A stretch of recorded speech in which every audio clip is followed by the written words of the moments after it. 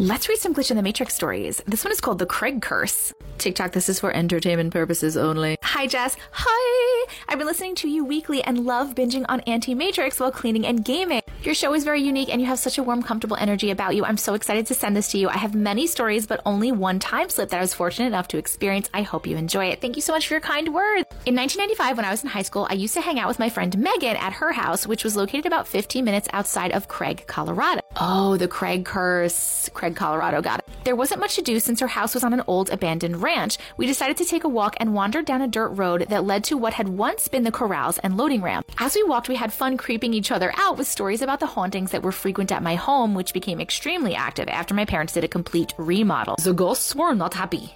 But that is a story for another time. The subject turned to Ouija boards and an experience she or one of her sisters had while messing around with it one night with a group of friends. As I remember, they had gotten scared when weird things started happening and had tried to leave it far away from the house in sagebrush out in a field near her home. When they thought they were finally safe from the spirits they had been interacting with, they looked back in the dark starlit field where they had thrown it and then ran away. They were absolutely horrified when the group all saw a beam of light emanating from the place they left it and shooting up into the sky. I've never heard that with a Ouija board. What? After that, apparently there was a flurry of activity that terrified them for months. Don't mess with Ouija boards, friends! All of this background information is to tell you that the place we lived in was very haunted. There was a rumor everyone shared that land was cursed by the Native Americans who had been murdered when the settlers took all of their land and drove them out. It was called the Craig Curse. We'd arrived at the desolate, fragmented remains of what had once been an active round pen and watering place for cattle who lived in the ranch between the 1900s and the 1950s.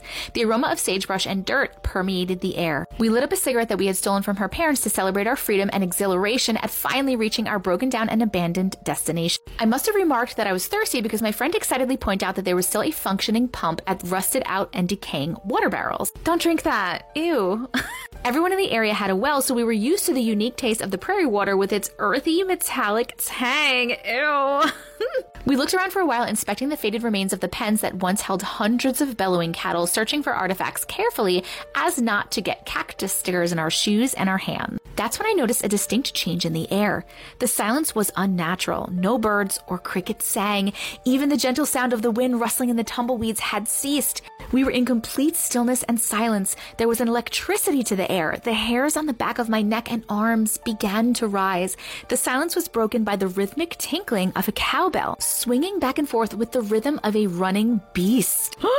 Then the entire atmosphere came alive with the sounds of hooves and bellowing cattle calls. Completely confused, we both looked around in astonishment. Through the air was full of the sounds of a busy cattle ranch during a herding season. The scene remained completely empty of life. Looking around at each other in confusion, I was relieved to see that Megan obviously was also hearing what I was. That's when the sing-song yips, yip, yip, and calls and horses whinnying filled the air.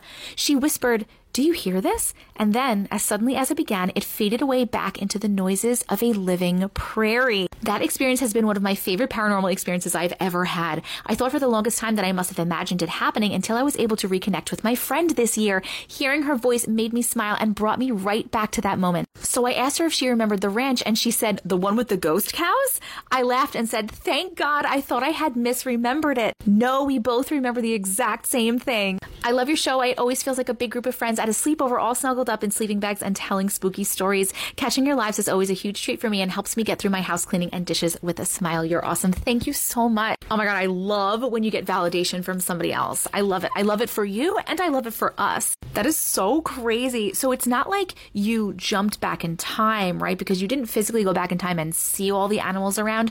You just heard them. But first you heard silence, and then you heard the cows, and then it was gone. Like, that is so crazy to me. Oh, I have like chills, but like not in a scary way, in like a really cool way. I don't understand what happens. Like, can you hear? Are you hearing the sounds of another time? Like, did the timelines just kind of cross a little bit? I don't know, but it's so cool. Thank you so much for sharing this story. It was awesome. Short Cast Club.